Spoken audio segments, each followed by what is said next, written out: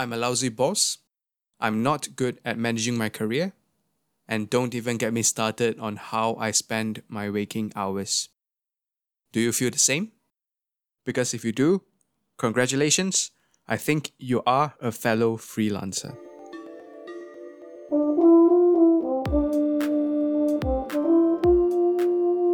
You're listening to You Play a What, a podcast by a musician for musicians. My name is Vincent, and I play the euphonium. Join me as I sit down with successful musicians to talk about their specialization, inspirations, and career developments.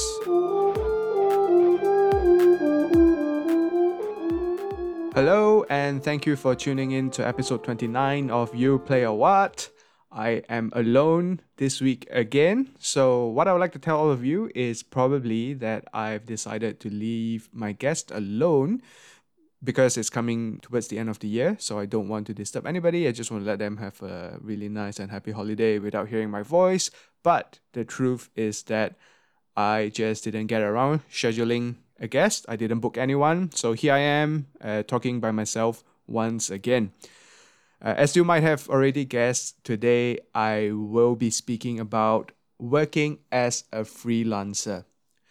Don't get me wrong, I have returned from UK for about 2.5 years, not exactly a very long time, and my opinions could very well change over the years. But let this be a slightly early New Year resolution for myself, and I hope you will join me to create a better 2021 for yourself and the people you seek to serve. To be honest, 2020 has set a pretty low bar, so it should not be that hard, right, to outdo this rather interesting year. So I understand from my introduction, it can be a little bit conflicting. I just said some pretty damning things about being a freelancer, and then I congratulate you for being one, if you are one. So before I get to explaining why I said that, let's define what a freelancer is to me. So freelancers are paid for their craft. We get paid when we work, and we get paid for showing up to solve problems for our clients. Why does freelancers exist? I think quite simply, it's a more frugal way for an organization or an individual to go about their day-to-day operations. Take for example, if you are one to get a Grab to work every morning, is it more financially savvy for you to order a ride every morning or pay $2,000 a month to have a chauffeur? So that's something for you to think about. So now to the ironic bit. Why congratulations? Well, not only do I want to say congratulations, I want to say thank you for doing the work that you do as a freelancer. Here are some reasons why I think that being a freelancer and being in the gig economy is great.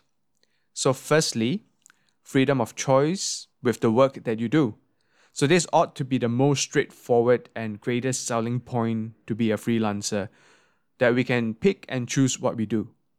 We can be part of a project that excites us and something we find meaningful, and there is no one above us telling us that we need a certain really important job done by the next morning, or maybe I've just watched too much Netflix that this is how the corporate world work. Maybe it's not like that. Secondly, make a living by making a difference in people's life. So for better or for worse, as freelancers, we make a difference in our client's life with our craft and the work that we do. If you're a wedding photographer, you are using your skills to capture an intimate moment on the day that is as important to you as the bride and groom. If you're a graphic designer for a product campaign, you not only put up a beautiful design, but you showed your understanding of a given product through the design. From your work, you communicate to your clients that you get it. And as a euphonium tutor in a secondary school, apart from teaching the students the fingering of an E flat, I hope that I can encourage them to think about music and art in a more imaginative way and challenge their critical listening and thinking abilities to dissect problems and come up with solutions. And number 3, we are responsible for the work that we do. There is no way to hide. The work that we do has got our fingerprints all over it, regardless of the quality. Therefore, it's important to hone our craft and develop our skill on the work that we do as a freelancer. We build personal relationships and trust with our clients based on our work, and that if you get called back for another gig, it's a testament of your work. This puts us in a situation where we do our best work because we are responsible for the work that we do, and we reap the benefits of it. And you can be proud and politely say to those you seek to serve, hey, look, I made this for you, and I hope you like it. Let me know what you think. And if you don't find motivation in that, I don't know what else is going to do the job. And number 4, it gives us a chance to do great work. Because we choose to do the work we do, not because somebody told us. Right? Nobody said to my quartet, Cole, you had to apply for the digital presentation grant. Nobody said to us that you should commission 15 brand new pieces, and certainly nobody told us that we should do more than what is expected of us. But we did anyway, because we chose to do it, and we are proud of it. Is there room for improvement? Definitely. Number 5, a choice to become a professional. So let's start with the definition of professional. The definition of professional here is not that you are paid for the work that you do. Well, that is part of it, but that's not all of it. It is also not defined by that framed piece of paper on your wall that we call a degree.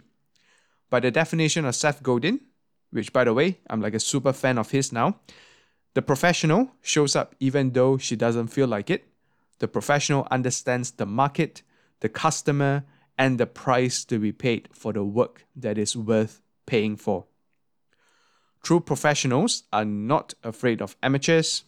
The bakers down at the starter lab is not going to be afraid of me as a home baker. Bjorn Shen, the master chef judge and the owner of Artichoke, is not going to freak out when I start making hummus and baba ganoush at home. The best professionals should embrace the passionate amateur, because when they show up, it pushes everyone to become better. So maybe the next time we see an amateur doing what we used to do, get better, don't get angry. Now, after all that, you might be thinking, well, if this is so great, why don't everyone be a freelancer and do the work that matters and do great work that I've mentioned? Well, there are of course plenty of other things to consider on the other side of the coin. Number 1, I think the biggest problem that we face as freelancers is the race to the bottom. This is perhaps the number 1 issue here in Singapore. I might be wrong, but this is to my knowledge. In order to have a fairer system, a system that rewards the lowest bidder was created. This in itself is the root of the problem, because it encourages everybody to race to the bottom, to be cheaper. Because now the work that we do, the thing that we sell, or the service that we provide has become a commodity, interchangeable by any other vendor that is willing to do it for a cheaper or faster rate. No discussion on what we actually bring to the table. Doesn't matter if your CV is a compilation of recommendations by all the schools that has previously hired you, because that is irrelevant to a certain extent. And I believe regardless of which industry you are in, there will be cheap and mediocre work in that industry. Would you be happy if you win the race? If you subscribe to this game of racing to the bottom, don't be surprised that you'll find yourself struggling and life to be extremely difficult. Why don't we race to the top by creating art and joy for the people we seek to serve? Number 2, like most things, we will find at some point the need for growth. So for most types of work, growth is positive because it's usually a sign of doing well. But the problem starts to occur when a freelancer feels like there's a need to grow their business. The nature of our work has made it incredibly difficult to do so because we have a finite number of hours that we can dedicate or sell to our clients. So I believe if we really wanted to grow our business, we can do it in 3 ways. Number 1, we can create assets that would bring us additional income without trading our time for it once it has been completed.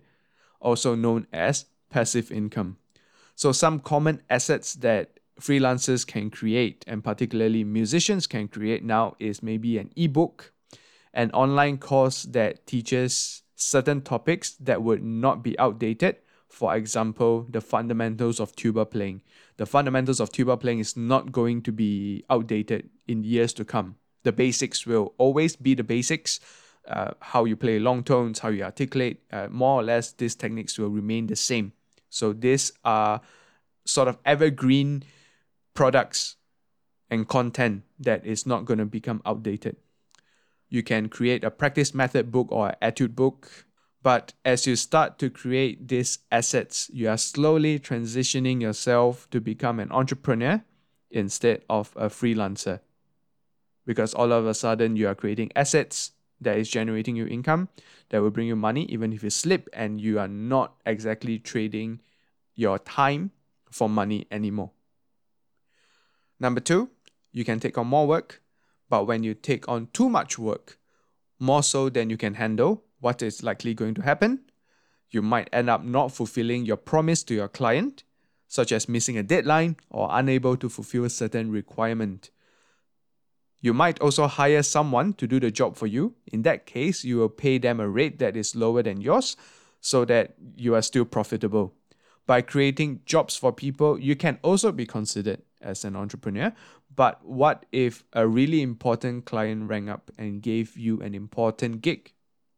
We would hire ourselves, the one person we trust the most and the cheapest person we can hire. But now you are at a loss because you are neither an entrepreneur nor a freelancer, because you've already lost the freedom part, that you don't get the choice of selecting what work you take on, and you are not an entrepreneur because you are doing the work yourself. Number 3, the most challenging one, which is to get better clients. We know the perks of getting better clients. You will be pushed to do better work because they will demand it of you. They will engage you in a conversation about you and your work. They will pay you on time and want you to succeed and do the work you are proud of. The perks are clear, but the difficult part is to become the sort of freelancer that better clients would seek out. And I have no answer to this at the moment, but I do have some plans in mind. So you will hear it here first, that 2021 will be the year where I seek to do work that is good enough to gain the attention and the trust of better clients. Let's see how it goes, and hopefully there will be an episode 81 of this podcast so I can review this. And hopefully from now on, I will stop complaining and just take action. So attracting new clients is always going to be a difficult task, because most of the time the people that we seek to serve belongs in 2 camps, particularly when it comes to music. Is number 1, we have the people who don't see the value in taking up music lessons. And then we have this other group of people who sees the value in taking music lessons, but most of the time these people already have a teacher and an instructor. And what needs to happen is that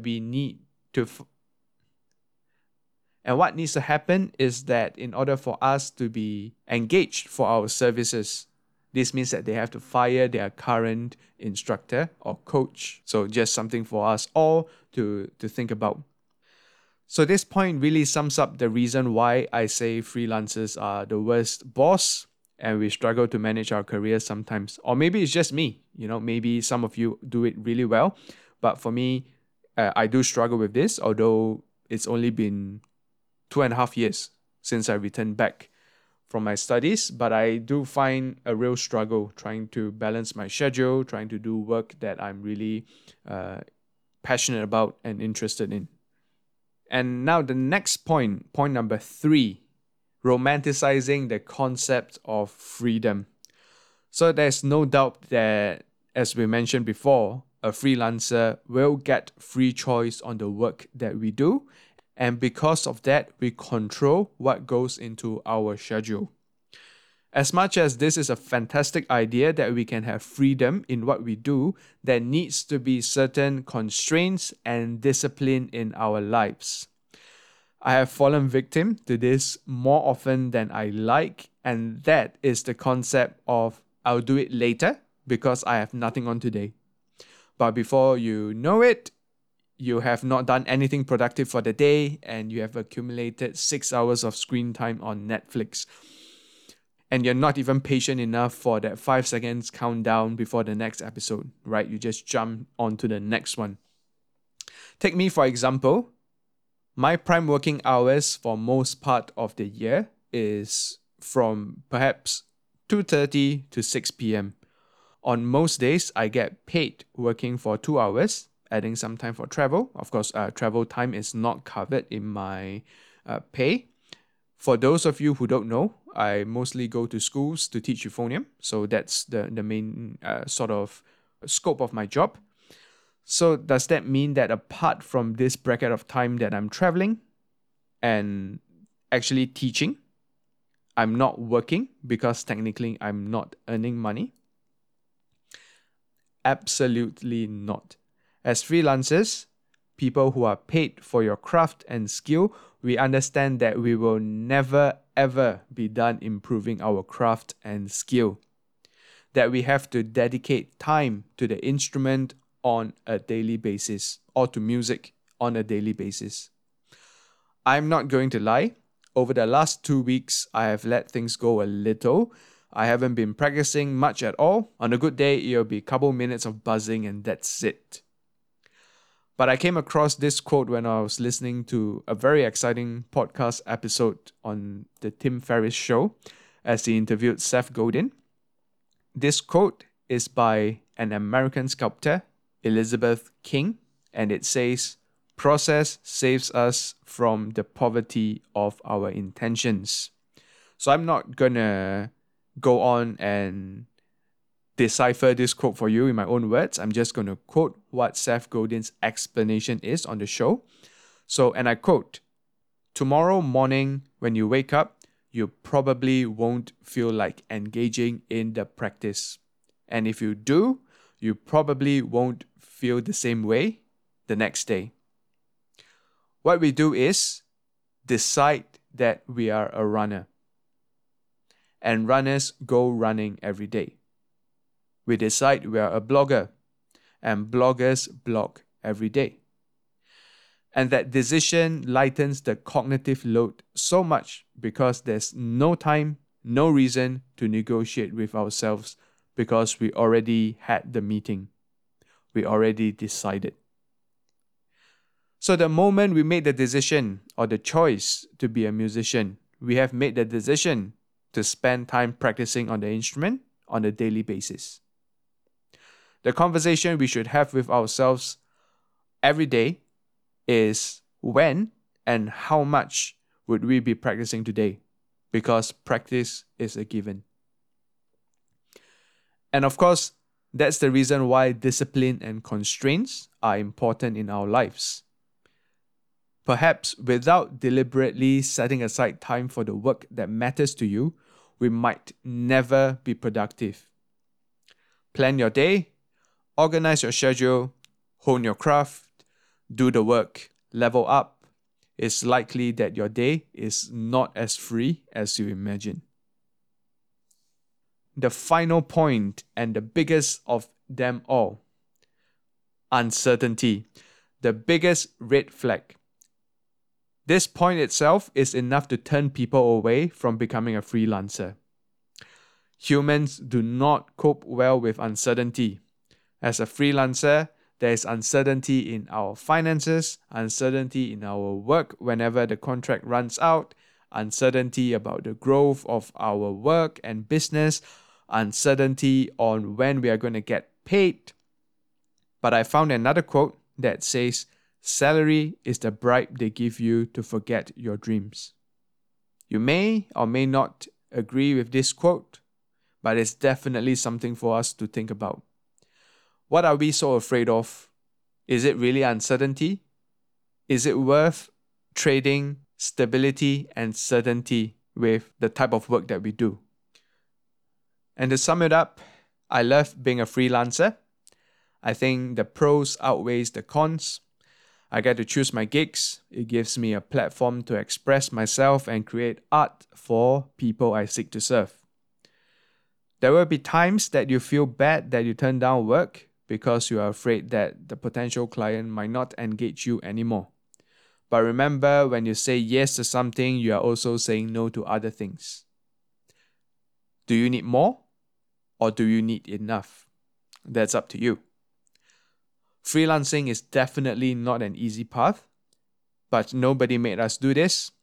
We are freelancers because we chose to be, because we chose to do great work, and we would make a difference in the life of those we seek to serve.